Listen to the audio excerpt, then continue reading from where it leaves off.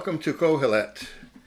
This is a podcast brought to you by the elder team of Maricopa Springs Family Church.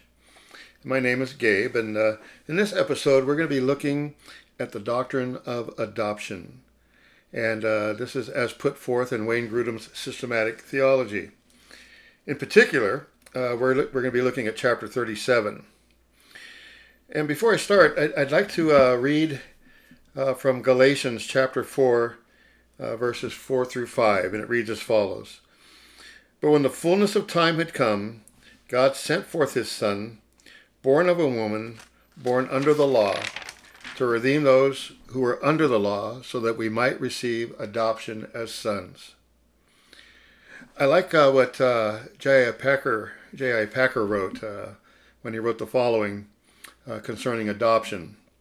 He said that Paul teaches that the gift of justification brings with it the status of sonship by adoption. Justification is the basic blessing on which adoption is founded. Adoption is the crowning blessing to which justification clears the way. He goes on to say that adoption status belongs to all who receive Christ. The adopted status of believers means that in and through Christ, God loves them as he loves his only begotten Son, and will share with them all the glory that is Christ's now.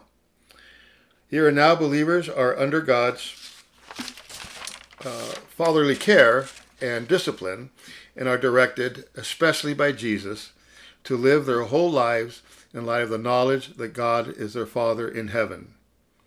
They are to pray to him as such, imitate him as such, and trust him as such, thus expressing the filial instinct that only the Holy Spirit has implanted in them.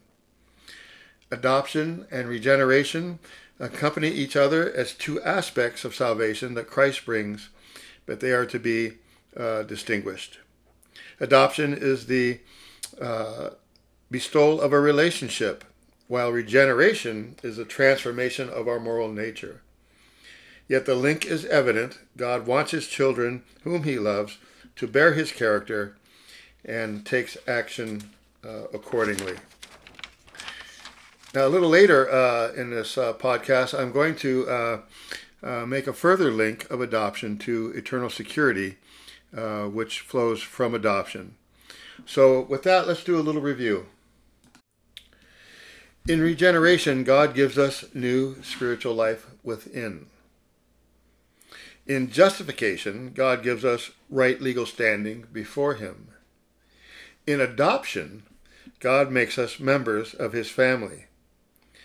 And the biblical teaching of adoption focuses much more on the personal relationships that salvation gives us with God and with his people.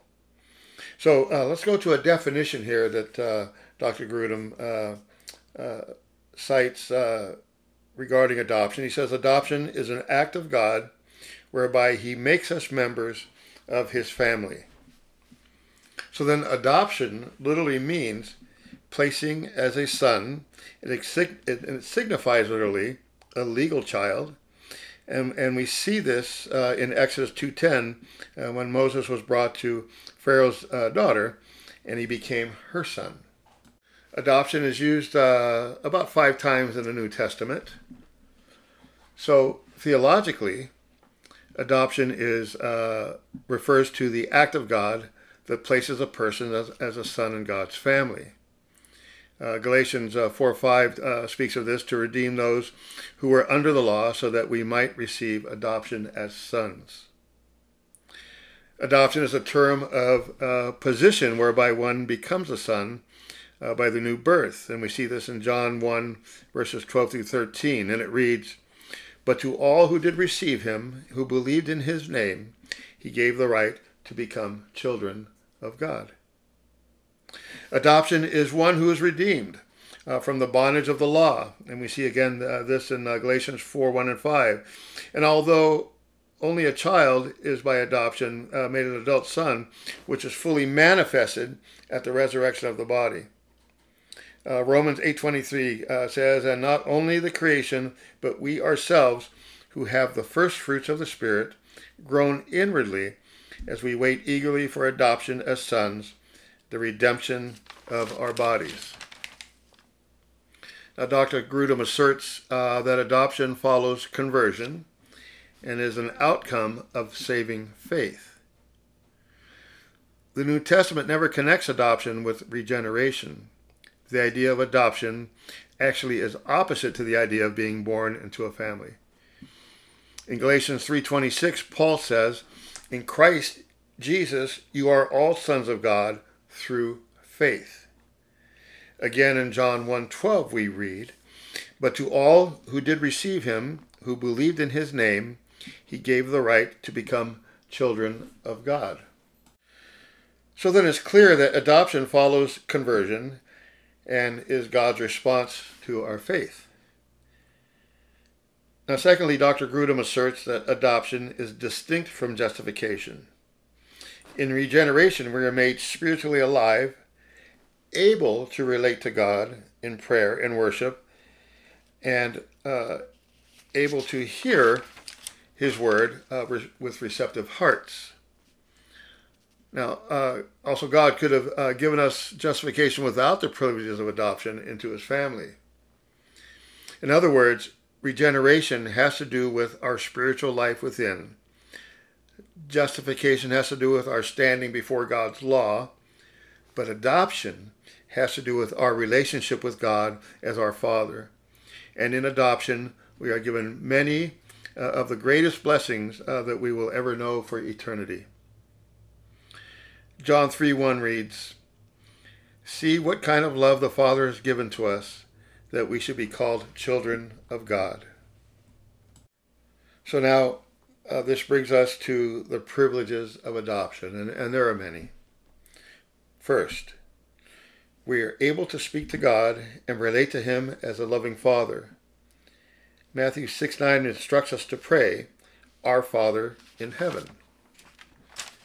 While in Galatians 4:7, we are to realize that we are no longer a slave, but a son.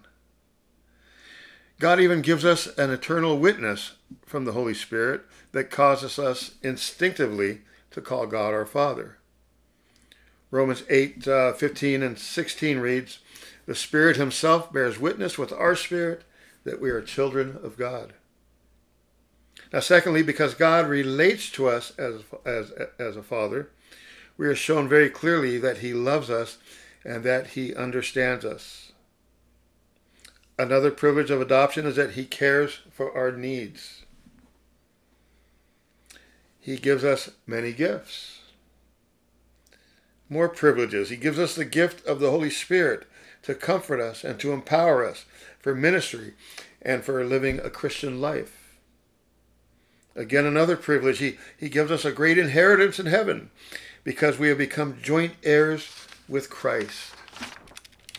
An inheritance that is imperishable, undefiled, unfading, and kept in heaven for you. And we see that in Romans 8:17. Now I want to come back to this blessing and privilege in a bit. Another privilege is that angels are even now sent to minister to us and serve us. And we see this in Hebrews 1:14. This is exciting, these privileges. Yet another privilege is that we are being led by the Holy Spirit. The Holy Spirit guides us in daily decisions and puts us in us a desire to obey God and to live according to his will. Romans 8:14 reads, "All that are led by the Spirit of God are sons of God." Now, a privilege sometimes not recognized as such is the blessing of God's discipline. Through God's discipline, we grow in righteousness and in holiness. His discipline should cause us to seek after holiness, without which Scripture tells us no man can see the Lord. We should, all of us, seek ardently the kind of life, the result of adoption, that reflects the beauty of Jesus and marks us as being what saints ought to be. As adopted children, we have the privilege of sharing both in his sufferings and in his subsequent glory. Romans 8:17 reads, in part, if children, then heirs, heirs of God and fellow heirs with Christ, get this, provided we suffer with him in order that we may also be glorified with him. Let me read that again. If children, then heirs, heirs of God and fellow heirs with Christ, provided we suffer with him in order that we may also be glorified with him. 2 Timothy 2:8-9 reads, Remember Jesus Christ, risen from the dead, the offspring of David, as preached in my gospel, for which I am suffering, bound with chains as a criminal, but the word of God is not bound. To suffer for the faith is not a penalty, it is a privilege. My friends, we can be comforted knowing that the Lord God goes with us through our sufferings and according to his grace. He awaits us as we emerge on the other side of our tribulations and of our testing. When suffering comes, we must learn to trust each day and to put into each day into God's hands. We must let our lips be filled with prayer and with praise. We must recognize that our sufferings, though they may seem hard to bear, they will teach us lessons which in turn equip and enable us to be a witness to others. Nowhere does the Bible teach that Christians are to be exempt from trials and from tribulation. Now, in addition to these great privileges that concern our relationship to God and fellowship with him, we also have privileges of adoption that affect the way that we relate to each other and affect our own personal conduct. Because we are God's children, our relationship with each other is far deeper and more intimate than the relationship than for angels, for example, have to one another. We are all members of one family. And many, many times the New Testament refers to Christians as brothers and sisters in Christ. We can also add here many verses in which entire churches are referred to as brothers. Romans 1:13, 1 Corinthians 1:10, 2 Corinthians 1:8. Now, these should not be understood to refer to the men in the congregation only, but are rather generic references to the whole church, and except where the context explicitly indicates otherwise, should be taken to mean brothers and sisters in the Lord.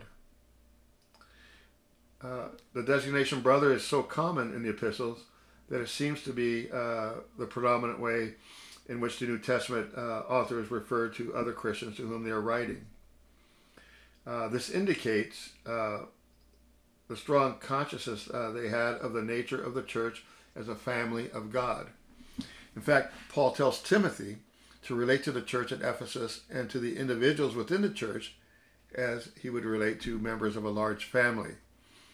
1 Timothy 5:1-2 reads, Do not rebuke an older man, but encourage him as you would a father, younger men as brothers, older women as mothers, younger women as sisters, all in purity. This concept of the church as God's family should give us a new perspective on the work of the church, that it is a family work, and the various members of the family never should compete with one another or hinder one another in their efforts, but should encourage one another and be thankful for whatever good or whatever progress comes to any member of the family. Why? Because they are all contributing to the good of the family and the honor of God our Father. In fact, just as members of an earthly family often have times of joy and fellowship when they work together, let's say on a single project, so our times of working together and building up the church ought to be times of great joy and fellowship with one another. Just as members of an earthly family honor their parents and fulfill the purpose of a family most when they eagerly welcome any brothers and sisters who are newly adopted into that family, so we ought to welcome new members of the family of Christ eagerly and with love. Another aspect of our membership in God's family is that as God's children, we are to imitate our Father in heaven in all our conduct. Listen to what Paul says here in Ephesians 5:1. He says, "Be imitators of God as beloved children." Peter says the same thing when he says, "As obedient children, do not be conformed to the passions of your former ignorance, but as he who has called you is holy, you also be holy in all your conduct. Since it is written, you shall be holy, for I am holy." And we find that in 1 Peter 1:14-16. So you see, both Peter and Paul realized that it is natural for children to imitate their earthly fathers. And they appeal to this natural sense that children have in order to remind us that we are to imitate our Heavenly Father. Indeed, this should be something we naturally want to do and delight in. If God our Father in heaven is holy, we should be holy as obedient children. And then when we walk in paths of righteousness or righteous conduct, by our obedience, we honor our Heavenly Father and we bring glory to Him.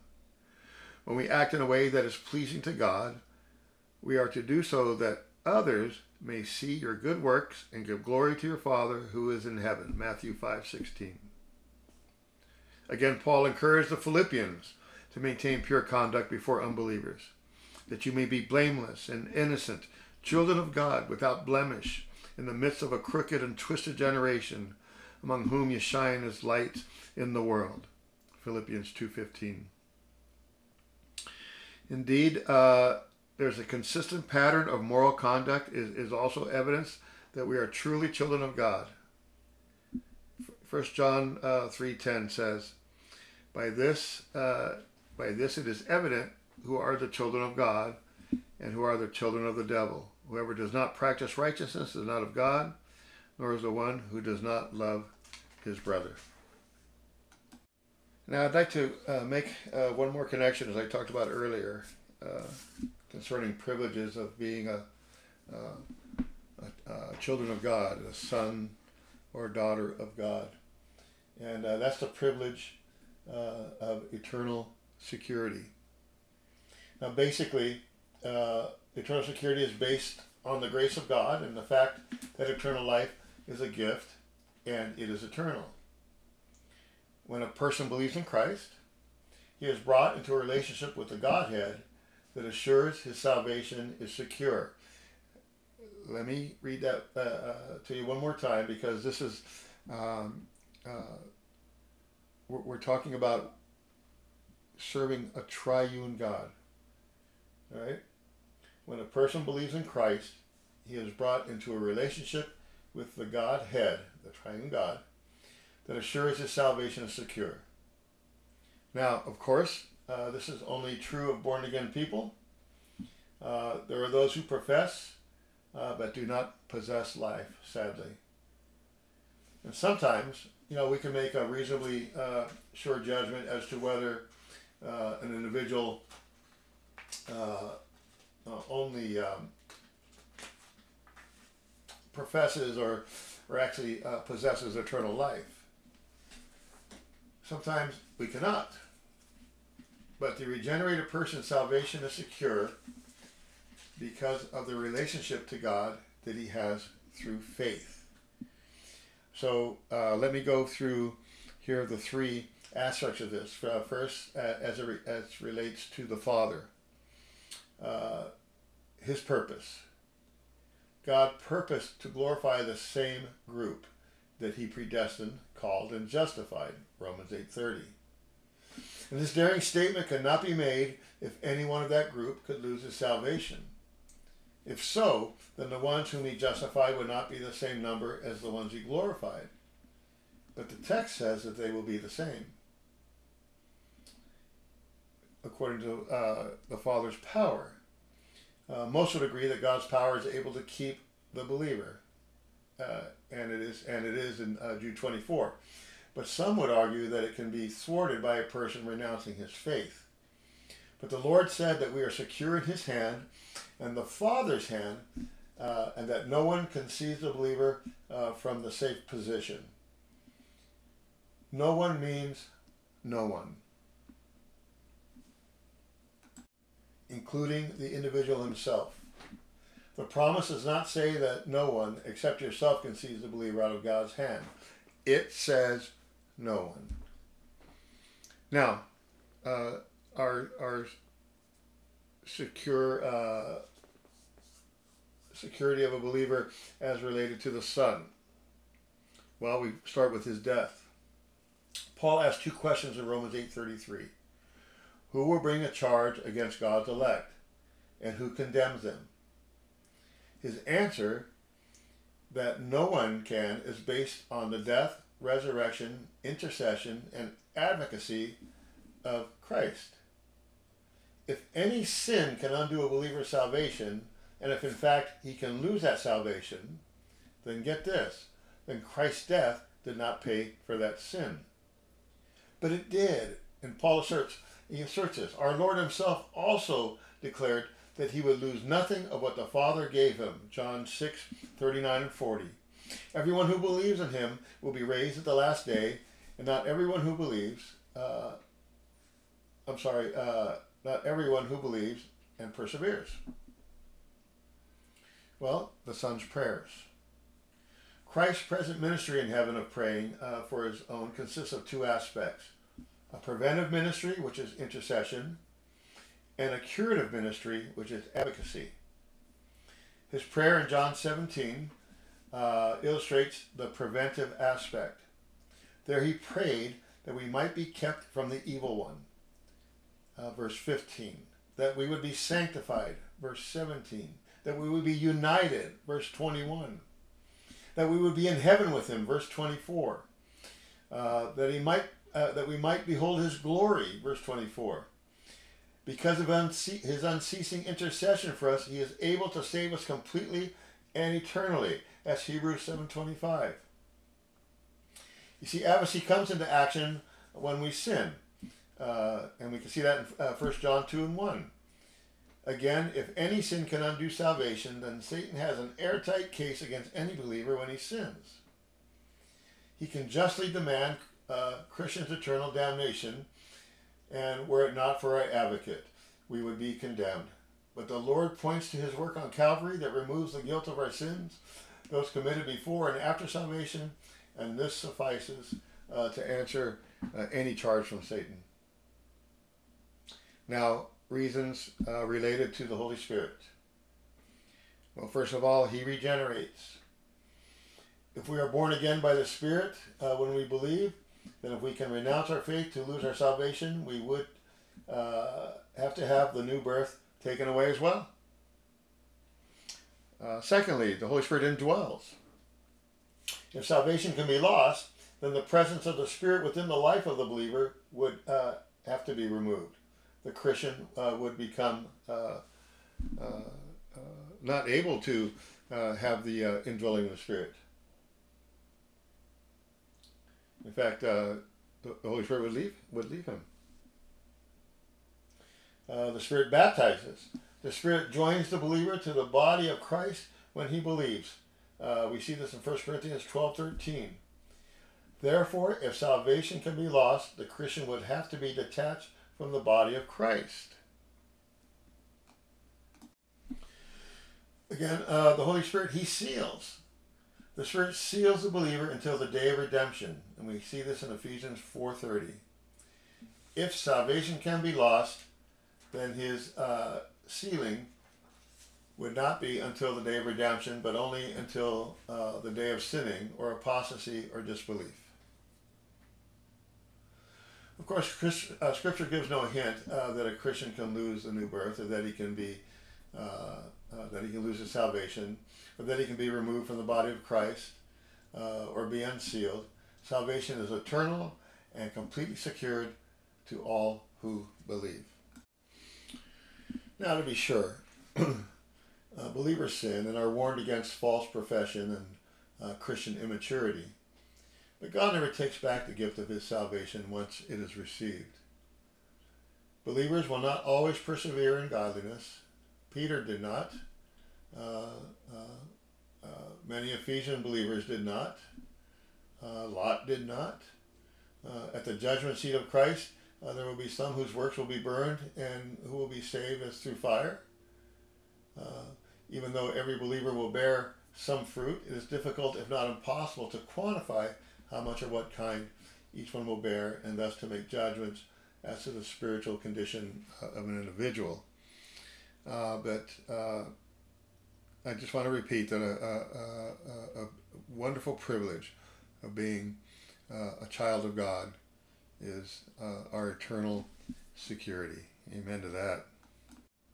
So at this point, I want to ask just a couple questions here that Dr. Grudem penned.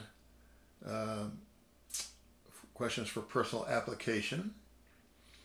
The first one is, look back over the list of privileges that come with our adoption as God's children. Had you previously thought of these as automatically yours because you have been born again? Can you describe what our eternal life would be like if we had regeneration and justification and many of the other privileges that come with salvation, but no adoption into God's family? Another question, do you sense the Holy Spirit within you bearing witness with your spirit that you're a child of God? And can you describe what that sense is like? Well, we've talked about many privileges associated with being a child of God, and I would just like to say that it's been my privilege to share with you in this podcast. And I'd like to finish by reading a portion of Scripture, and this is from Romans chapter 8, one of my favorite chapters in all of Scripture. And I'm going to start in verse 14, and it reads thusly: For all who are led by the Spirit of God are sons of God. For you did not receive the spirit of slavery to fall back into fear, but you have received the spirit of adoption as sons, by whom we cry, Abba, Father. The Spirit himself bears witness with our spirit that we are children of God. And if children, then heirs, heirs of God and fellow heirs with Christ, provided we suffer with him in order that we also may be glorified with him. For I consider that the sufferings of this present time are not worth comparing with the glory that is to be revealed to us. For the creation waits with eager longing for the revealing of the sons of God. For the creation was subjected to futility, not willingly, but because of him who subjected it, in hope that the creation itself will be set free from its bondage to corruption and obtain the freedom of the glory of the children of God. For we know that the whole creation has been groaning together in the pains of childbirth until now. And not only the creation, but we ourselves, who have the first fruits of the Spirit, groan inwardly as we await for the adoption as sons, the redemption of our bodies. For in this hope we were saved. Now hope that is seen is not hope. For who hopes for what he sees? But if we hope for what we do not see, we wait for it with patience. Likewise, the Spirit helps us in our weakness, for we did not know what to pray for as we ought. But the Spirit himself intercedes for us with groanings too deep for words. And he who searches hearts knows what is the mind of the Spirit, because the Spirit intercedes for the saints according to the will of God. And we know that for those who love God, all things work together for good, for those who are called according to his purpose. For those whom he foreknew, he also predestined to be conformed to the image of his Son, in order that we might be the firstborn among many brothers. And those whom he predestined, he also called, and those whom he called, he also justified, and those whom he justified, he also glorified. Blessings, my friends, and we'll be talking again.